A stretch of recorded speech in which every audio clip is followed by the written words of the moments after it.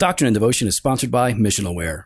Missionalware is producing some amazing busts of great theologians. You want to check them out at theologianstatues.com. Stay tuned for more information.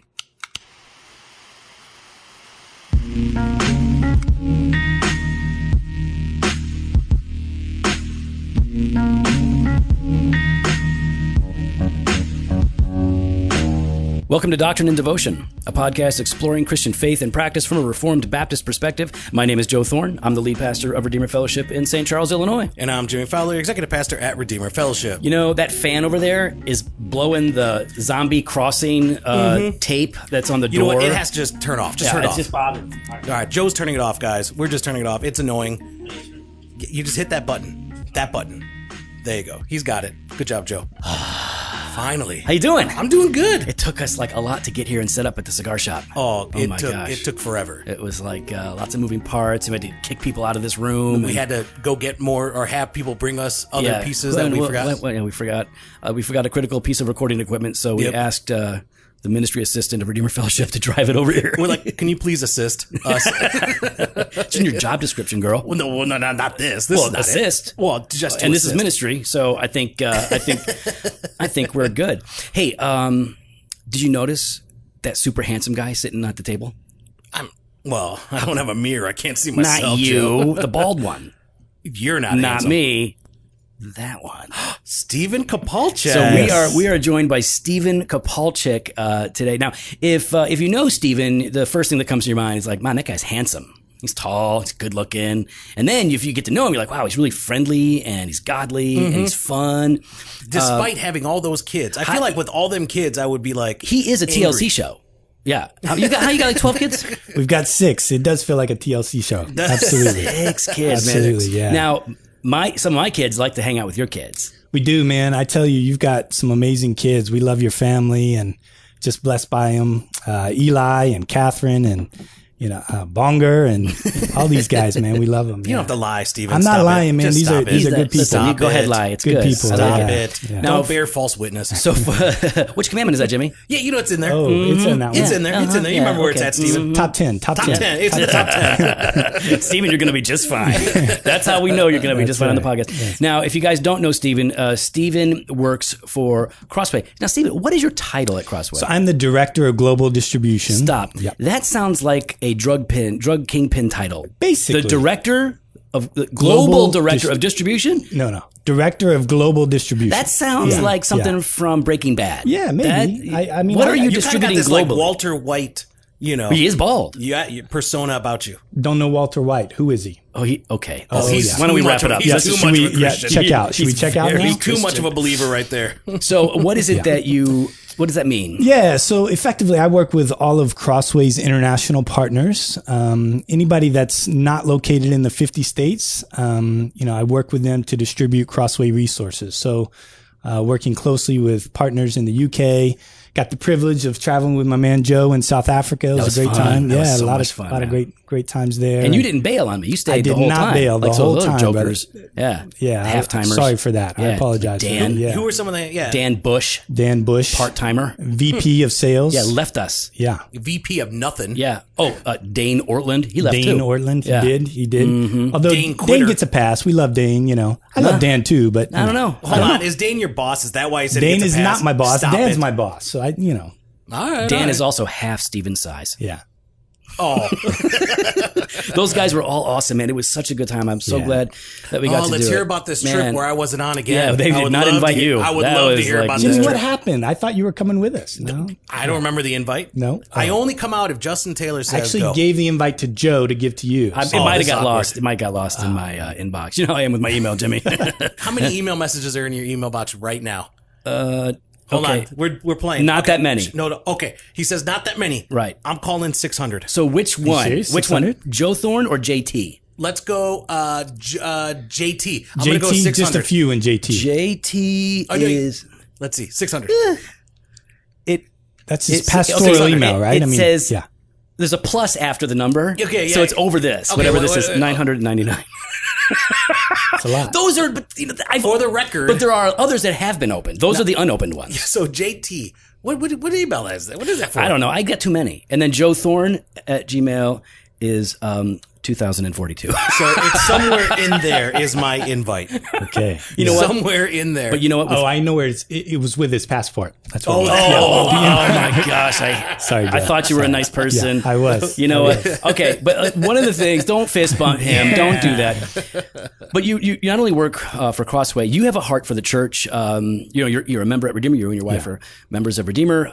You love the church local. You love the church global. You love the universal church. Yeah.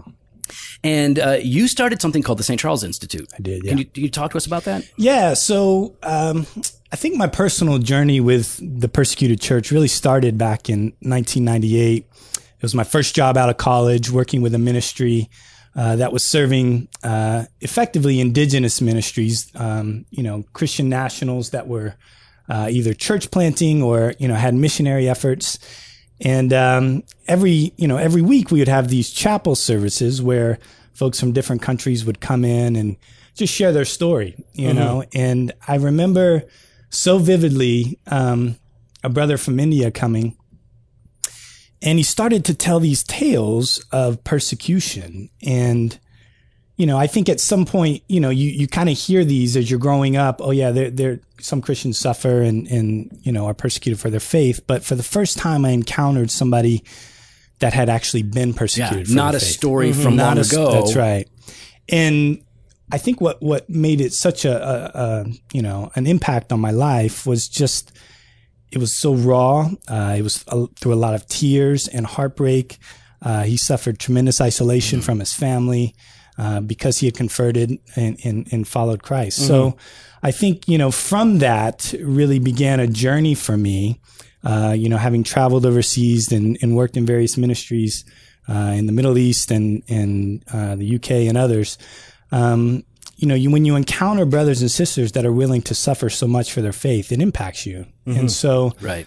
Stephanie and I, we decided to move from Washington, D.C. Had worked there for about 8 years doing fundraising for a large nonprofit, and moved to Illinois to be closer to her folks. And like you said, we've got a large tribe, and growing. It's grown a lot since No, then. no, it's not and growing. I'm thinking, are you done? I think it's a good time. We'll see. Yeah, We'll see about that. We've got bets. There's a baby pool. We're going to talk again in 8 months. Oh dear, I'm sweating already. Yeah.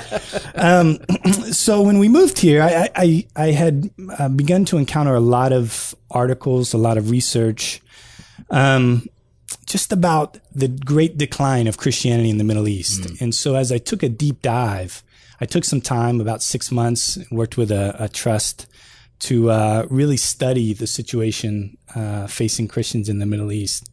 And I think, we do a great job of talking about our successes. Yeah. But when there's significant pressure and hardship that the church in the Middle East faced, it's stark. It's real.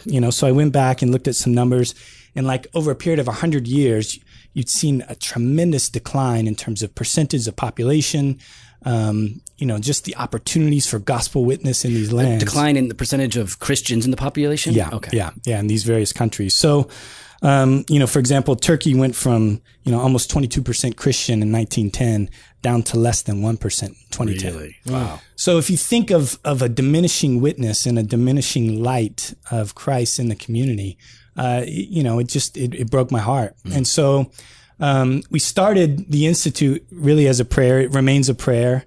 But to just create a sense of awareness, and partnership with the church in the Middle East. We want to be a voice. Actually, we don't want to be a voice. We want to be a platform where they can share their voice. And so really that's the heart behind it is to look for opportunities to partner with brothers and sisters and let them share their stories and things that we can learn and glean from them. So I mean, awesome. a lot of I hear that word of persecution a lot, right? People talk about the persecuted church, and even in the States, some people would talk about Stop being persecuting me. Yeah, they're I'm hurting being me. so persecuted. How would you define persecution? Yeah, it's a great question. And, as I've thought about, what is the definition of persecution? I think the reality is there's a continuum of persecution, right? So, if you've got a straight line and on one side you've got, discrimination, and on the other side, martyrdom, a lot of our experiences, a lot of the Christian experience can be somewhere alongside that continuum. I think when we think of the persecuted church, sometimes we create this sense that there's two churches, one that's persecuted, one that's not. That's good. But I think the Bible teaches that, all that live a godly life will be persecuted. I think it looks different for everybody. But so persecution, Open Doors, they're a ministry that's been serving amongst the persecuted church for years. They've defined it as persecution as any hostility experienced as a result of identification with Christ. So not hostility because you're a jerk face. That's right. Oh. See, there's a lot of that in America. It's different, right? Yeah, absolutely. So, identifying with Christ, it's a marker, we're light in a dark world. And when people see that light, sometimes that's offensive. And again, anywhere from discrimination, harassment, violence, torture, imprisonment, all the way to martyrdom, somewhere along that scale, I think, every Christian will fall. I think typically in the West, we fall more towards the discrimination, harassment. Yeah, there can be legal discrimination at times, and harassment for sure. Threats maybe at times, absolutely. But there's not a whole lot of destruction of property. Yeah, it's more like discomfort. Yeah, but it is. But it's on that spectrum. So I think that's helpful for us to start to think about it because, for a lot of people, we think about persecution and we think, poor me, and we kind of develop this victim mentality, the world's out to get me, like the martyr syndrome, right. When it's not necessarily legit. Or we think about, like you were saying, we think about the persecuted church as something that happens far away. Or, in fact, I think a lot of Christians don't know about the persecuted church today, the degrees to which Christians are genuinely severely persecuted. Right. We think about Fox's Book of Martyrs, yes, and we think about it in a historical sense. Yeah. So, when we're talking about this idea of persecution and the various forms that it takes, and we recognize it to be a present reality, what is the dominant theme, or what are some of the dominant themes in Scripture about persecution? What does the Bible have to? Because the Bible says a lot about persecution, but what are some of the big things that the Bible says about persecution? Yeah, I had as I was giving thought to what would be helpful in this setting and in this context, as we've got brothers and sisters around the world listening, I think scripturally speaking, I think persecution is and it will be a part of the Christian's experience. I think that's one theme that we can take from Scripture. I think Jesus in John 15, where he says, if the world hates you, know that it's hated me before it hated you. And he says, if they persecute me, they'll also persecute you. So I think it's a recognition that in some way, shape, or form, that marker that we take when we identify with Christ is sort of a bullseye. It's a marker that is distinct and sets us apart, and it's also something that's going to attract, some level of persecution. I think the second thing that that when we see persecution, it's hard. It's hard when you hear a brother weeping, a grown man weeping because he's been isolated from his family and he can never go back home under threat of violence or even death. Or his family's been taken from him. His family's been taken from him. Yeah, we see that, often. And so what do we do with that level of deep suffering? And I think this is where, I take great comfort in Redeemer and the word that you bring every Sunday, is that God is ultimately sovereign and he's in control in the midst of those great pains and sufferings. I think you read stories in the Old Testament of Shadrach, Meshach, and Abednego being thrown in a fiery furnace. There's great hope in that God knew that, God ordained that, and yet he was right there with them, in the furnace. And so I think God's sovereignty and his control in the midst of great persecution and suffering is another theme. And then I think for me, again, the great hope, the great comfort is that God is near to those that suffer. When we suffer affliction, he's close, he's near, he's not far. And for the persecuted church, those that are suffering, he's close. So one of the things that you and I talked about with a bunch of other Christians on the balcony in South Africa. Yeah. Remember when you and I were hanging out in South Africa? Hey, yeah, I remember. I wasn't there. Sorry. Thanks, Stephen. Yeah, sorry. So we were talking about this issue of suffering and evil and pain.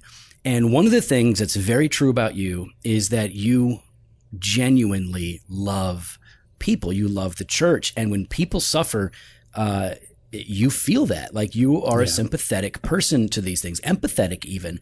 And, the Bible says that we are to mourn with those who mourn. So what does that look like? Like because we don't mourn as those without hope. Yes, right? That's right.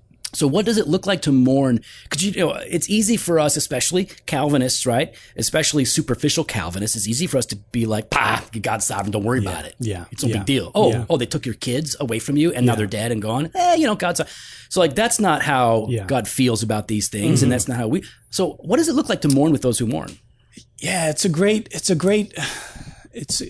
question, and I think it's a hard one, right? I think for me, I constantly have to appeal to the mystery of God, and I know sometimes at work we guys give me a hard time just about there's a mystery in suffering. There's a mystery in God's sovereign rule over creation and over evil in particular. That's right. And evil and the suffering that we endure because of it. And so I always I always appeal to the grace of God and the joy of God in the midst of that. I think when people, to weep with those who weep simply for me means joining with them in the struggle. I think when I lost my father, some of the greatest experiences of God's joy was to have those come alongside and endure that with me, to walk that road and say, listen, brother, we're here with you and we're going to, walk this journey with you. You're not alone. So I think particularly as it relates to the persecuted church, it's hard, right? Because we live in comfort. We live in abundance. We live in a space where, our experience on that sort of persecution continuum is very different than, for example, what they're facing right now in Nigeria or China or others. But I think to weep with them genuinely means to weep with them, to mourn with them, to grieve their loss, to provide space in our world and in the busyness of our day, to know what they're enduring, to be willing to feel those pains.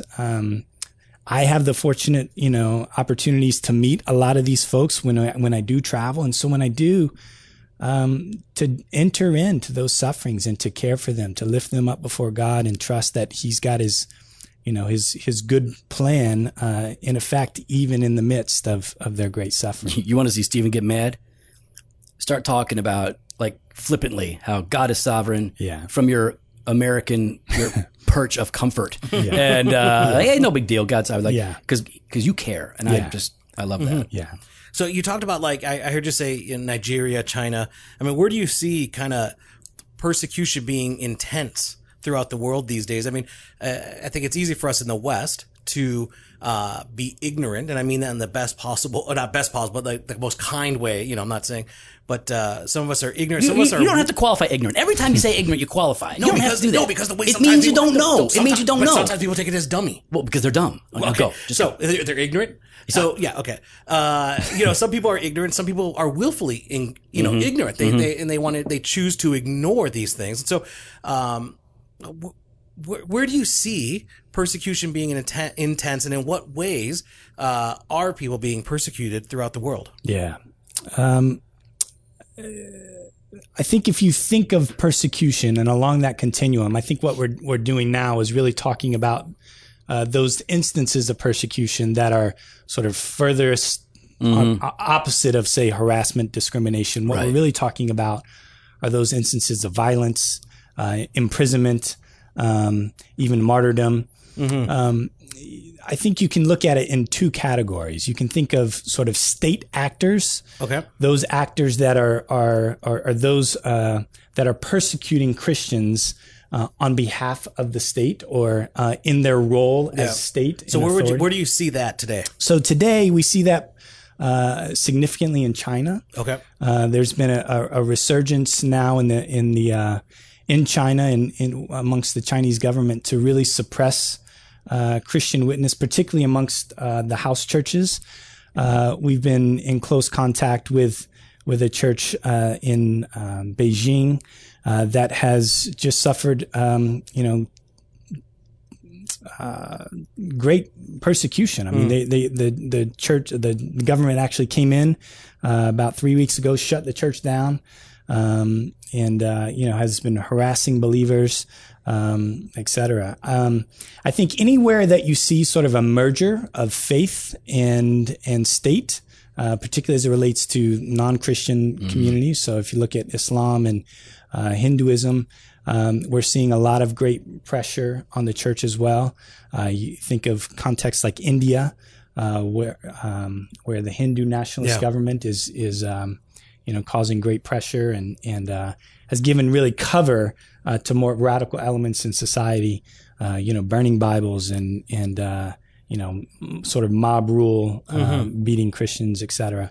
And then you look at a place like Egypt that has, throughout the revolution, Christians became very vulnerable. They had a strong man in Mubarak that helped to suppress some of those elements. But when that was removed, again, the church went under great pressure. So throughout the world, anytime you have those mergers of religion and state, authorities, you do see increased persecution. So then, outside of the state influence, what kind of persecution are you seeing? Then you can look at sort of the non-state actors. Those groups like, for example, ISIS. Perhaps they have ambitions of statehood, but you see these terrorist groups that are seeking to promote more purist forms of their ideology and the implications of that. There are theologies that teach, effectively that Christians are second-class citizens and that they should always be rejected. Any male, convert, for example, that leaves Islam for any reason. 4 of the 5 schools of Islamic law say he should be killed. I mean, that's a significant implication. And we see these terrorists, these non-state actors really throughout the world, but they're given cover in a lot of these fundamentalist societies. So, well, man, there's a few more things we really want to get into, but we want to give some love to our sponsor, Missionaware. Now, Missionaware is Jeff Landon. He's a nice guy. I like him. Jeff Landon, Michael Landon's grandson. So, anyways. Missionaware has sponsored us in the past. They've been at our conference. We love their stuff. And they're looking to be at a conference again in 2019. Everybody is. But I think Jeff is going to make it happen, right, Jeff? So here's the thing. We're not sending you to missionaware.com. We actually want you to check out their new Kickstarter. This is theologianstatues.com is the link. But here's the thing. Missionaware is creating these beautifully crafted statue busts of some of our favorite theologians, Charles Spurgeon, John Calvin, Martin Luther, Jonathan Edwards, and more. Now, these are cool, they look good, and they're the kind of things that you want because listeners to our podcast, they got books. And those books, they heavy. They fall over if you don't got something to put on the end. You need the bookend. You need the bookend. The end of the book. On the end of the book. Right. What are you going to do? You're just going to put a rock up there? Or you can just put more books stacked in a different way. You can do that. That sometimes looks cool. Some people do that. But you know what's cooler than that? Probably John Calvin. Little statue bust. And here's the thing. So the Kickstarter, they needed a goal. They needed to meet a goal of like 7,500. They're already at 15,000. So they're going to make it. Yeah. They're going to be doing more theologians. That's right. Okay, they want suggestions. He does. You know what? Jeff and I were talking on the way here. He was asking for suggestions. What did you suggest? I said I'm going to talk to Joe because I know Joe's going to want Bunyan. Bunyan for sure. How about John Gill? How about some love for John Gill? Hebrew scholar extraordinaire. How about a little Flavor Flav? Get some Yeah. Flavor Flav. We need listen, you guys need to go and back this Kickstarter, order these busts, get in on it while you can. And you know what? Not only is, go there, but he's given away 1 set of 2 to a listener this week. No, he's not. Yes, he is. No, he is not. Yes, he is. Can I get it? Nope. What if I listen? No, because you don't listen. Great. So anyways, check out the infographic that we have in the show notes. You got to share that, share the description, share the hashtag, and on Friday, we're going to pick the winner, and Jeff will send you 2 of the 4. I believe it's going to be, if I remember correctly, I think it was John Calvin and Martin Luther. All right. Luther, I'm looking at them. Luther might be my favorite looking of the bust. They all look good, man. That Luther looks. No, I'm sorry. It's Calvin and Spurgeon. Oh, crap. Great. Got my hopes up. Thought I was going to win Luther. I'm talking. It's What Calvin about a and Jofo? Edwards. I know I'm new to this, but could we get a Jofo bus? I mean, that. Whoa. There has been Hey, discussions. there's been There's been some bobblehead sorry. discussions. Yeah, Didn't mean exactly. to But they steal that made thunder. But not. We're not very good at the Kickstarter thing. Yeah, we're not doing the kicks. That's a lot of work, dude. That's a lot of work. Kickstarter? Yeah. Yeah, but it's a lot of money on the front end. If you're successful, most Kickstarters fail miserably. Not Jeff Landon, not Mission Aware, because they know what they're doing. My goodness, he's doing well. So, Stephen, you're talking about, go to theologianstatues.com. Check it out. Bam. Stephen, you were telling me recently, we were talking about persecution, and you were talking about these 344 Christian leaders in China. Yeah. Who put their name on a statement, which is kind of the thing to do. You know, right now, people like to Everyone's all about they like to make statements. these statements and then like to put the name on them. You know what? We got to come up with we're going to do our statement. Okay, well, you know what? We're doing our statement. You know I what? feel like the statements that we're making here pale in comparison to the kind of statements that these Chinese people made. Why don't you tell us about this statement that the Chinese Christians made and 344 people put their name on it, and tell us what that means. Man, I wish I could sit down and read it because it's just such a powerful expression, I think, of gospel witness in a context of, great pressure and suffering and persecution. Effectively, Why don't you read? Can you read the Yeah. 4 headings Absolutely. of those? And then there's a paragraph for each of those. We're going to give you a link to this. You need to go and check it out. You gotta read this, Don't guys. read it in Chinese, or it's not going to be helpful to our. You got to read it in English. Steven, Don't show the off. English side. the English side. Okay, I got you. So Give us the context. okay, the context is in the midst of this sort of consolidation of power amongst Chinese authorities. What we've had is again a great sense of pressure of pushing the church to come under the authority of the state. Right. And effectively, what the church has done is they've made a stand and say, listen. We're not under the authority of state. Effectively, we are under the authority of God and God alone. Ooh. So here are the 4 sort of main headings or bullet points. And we're going to send this to all of you Republican SPCers out there. Continue. Yeah. Okay. All right. So their first point, it says, for the sake of faith and conscience and for the spiritual benefits of the authorities in China and of society as a whole, and ultimately for the glory, holiness, and righteousness of God, we make the following direct declaration to the Chinese government and to all of society. Ooh, that's scary, dude. Right? It really is. Yeah. This is yeah. like. I mean, this costs, right? Okay. Yeah. What are they? Number 1, Christian churches in China believe unconditionally that the Bible is the word and revelation of God. Nice. Number 2, Christian churches in China are eager and determined to walk the path of the cross of Christ and are more than willing to imitate the older generation of saints who suffered and were martyred for their faith. That's not. Those aren't just words. No, that could be a reality. Yeah. I mean, I just got goosebumps thinking, more than willing to imitate the older generation of saints who suffered and were martyred for their faith. Number 3, Christian churches in China are willing to obey authorities in China whom God has appointed and to respect the government's authority to govern society and human context. So I think this is important, right? Yeah. So God has clearly ordained the institution of government. It has a role and a place in society, but the church and the state are not the same. They're not trying to overthrow the government. That's right. No, not That's at all. right. That's exactly right. You hear that, theonomists? Okay, go ahead. And finally, it says, for this reason, we believe and are obligated to teach all believers that all true churches in China that belong to Christ must hold to the principle of the separation of church and state and must proclaim Christ as the sole head of the church. Wow. And so what? It initially had almost 200 people sign it? Yeah, and that number's actually gone up. I've got to do some updating to the site, but I think we're close over to 500 people now, 500 pastors.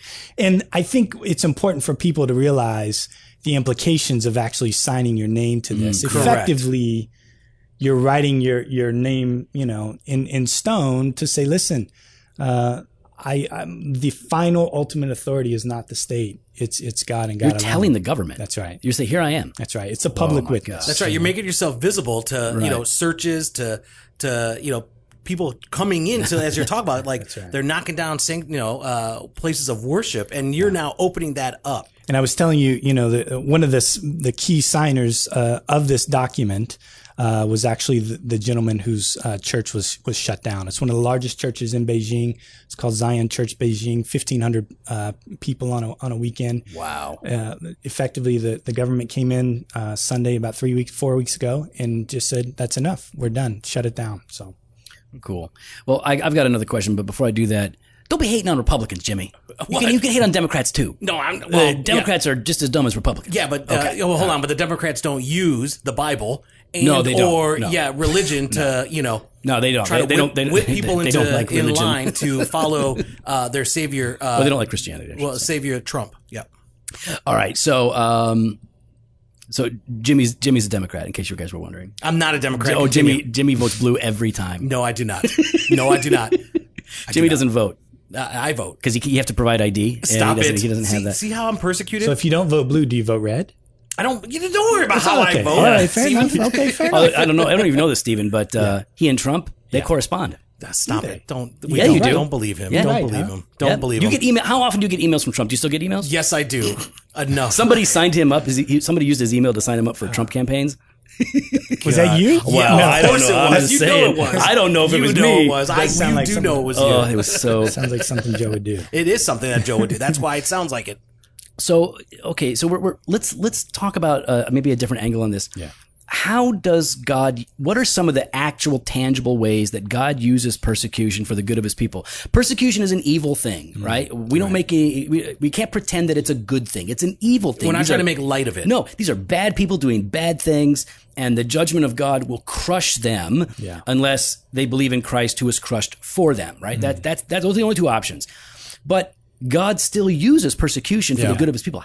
What are some ways in which He does that? Yeah. So to your point, I think it's a tough question because any answer that you give, particularly from, one of those non-persecuted settings, or at least, From us out west. yeah, from us out west, if any answer I would suggest feels a little bit insufficient, but I do think that just as in any place of suffering in our life, and God uses that to draw near, and to allow us to experience His grace in ways that we couldn't, Right. without that. So I think if you look at it both from the perspective of the persecuted, God is near.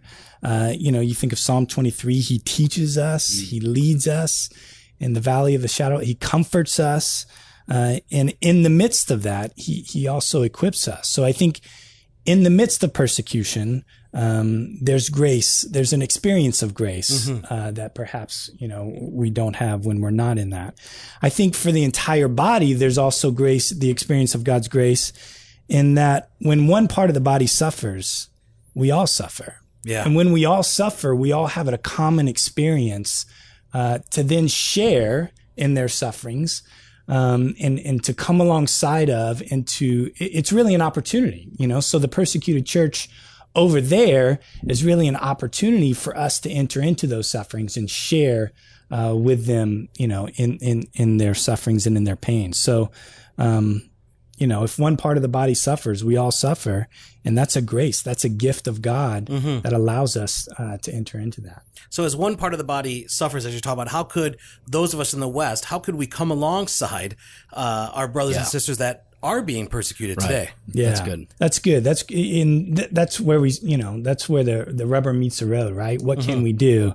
I think we can't afford to live in ignorance anymore. I think that's the first thing I would say, that, increasingly as our world is engaging, cultures, and globally speaking, we're engaging situations where believers are suffering. And I think we need to be aware, for example, public policy, what does it mean when we enter into Iraq, for example, and what are the implications for the church, right? I mean, the church endured great suffering as a result of that. I'm not, trying to justify or not just the justify. reality. That's just the reality. Yeah. The church endured great suffering. We can't live in ignorance and expect that, we can be a blessing to the church. So I think, one, we got to be aware. I think secondly, we've got to pray. And I know that can be intimidating for folks. And, sometimes we have prayer meetings and, it's hard to get people, and I get that. But I'm just talking about the day-to-day experience of prayer. And, as we're reading a news story and we encounter Christians that are suffering, what would it look like to just stop and say, God, sustain them, God, equip them, help them in this, in their place of suffering.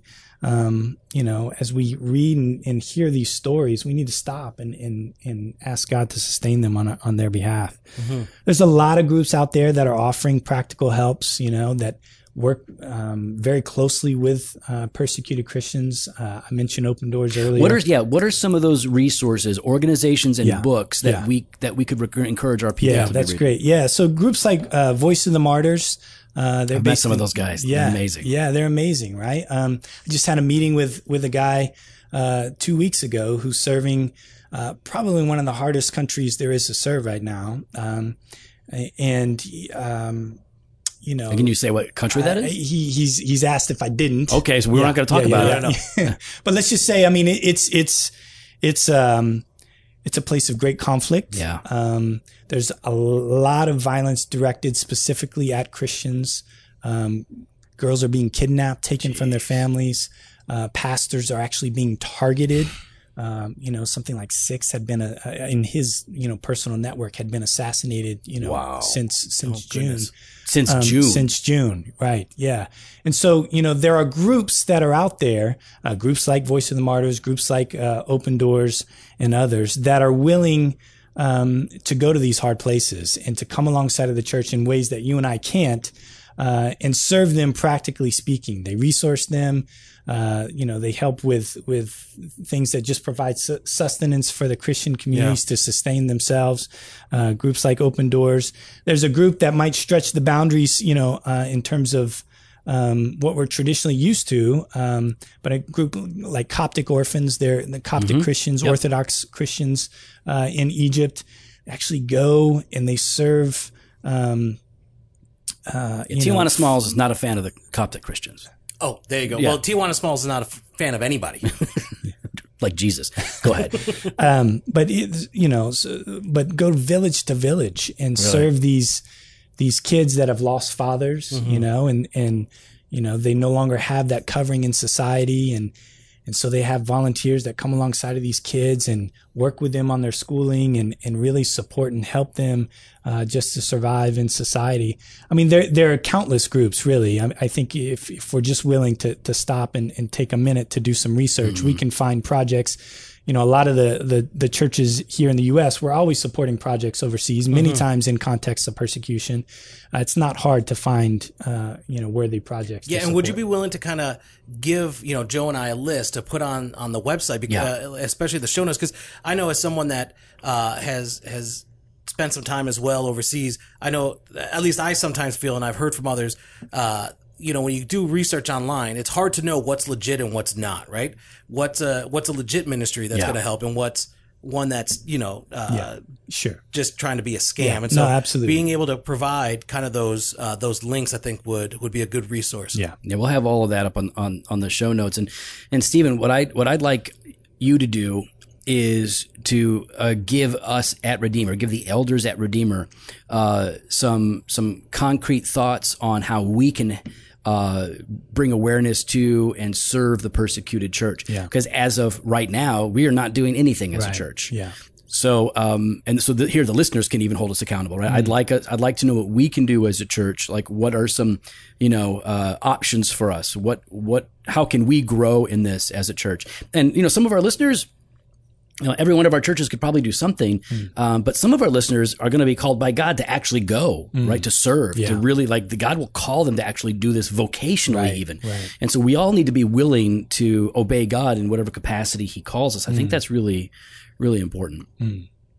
Stephen, any final thoughts for our listeners as we're talking about this? I think, anytime we encounter and we engage with a topic like this, it's hard, right? It's not an easy place for us, again, here in a country of abundance and generally speaking, comfort, to know at times what to do. But I think it starts with a heart of willingness, and I think, for anybody that's listening now, clearly the Lord has had you stop and listen for these last 20, 30 minutes, for a reason. And, I think being willing to say, yes, Lord, I'm available, just like you've done, with the Church of Redeemer and others. I think that's the first step, but it's the hardest step. Right. And I think a willingness to take that first step.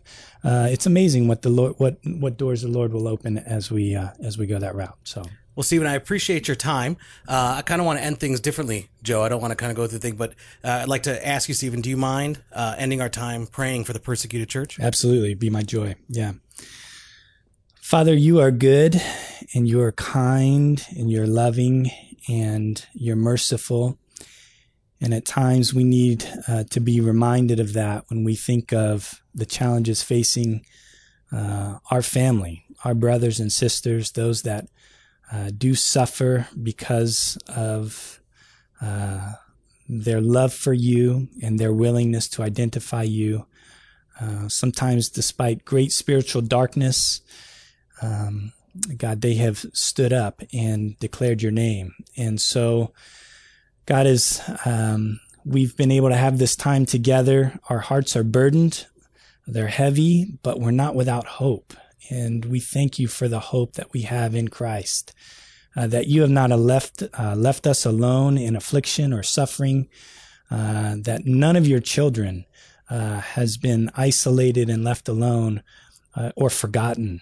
God, that you are there, you are close, you are near to all of us in our afflictions and our sufferings, but particularly those we're remembering right now.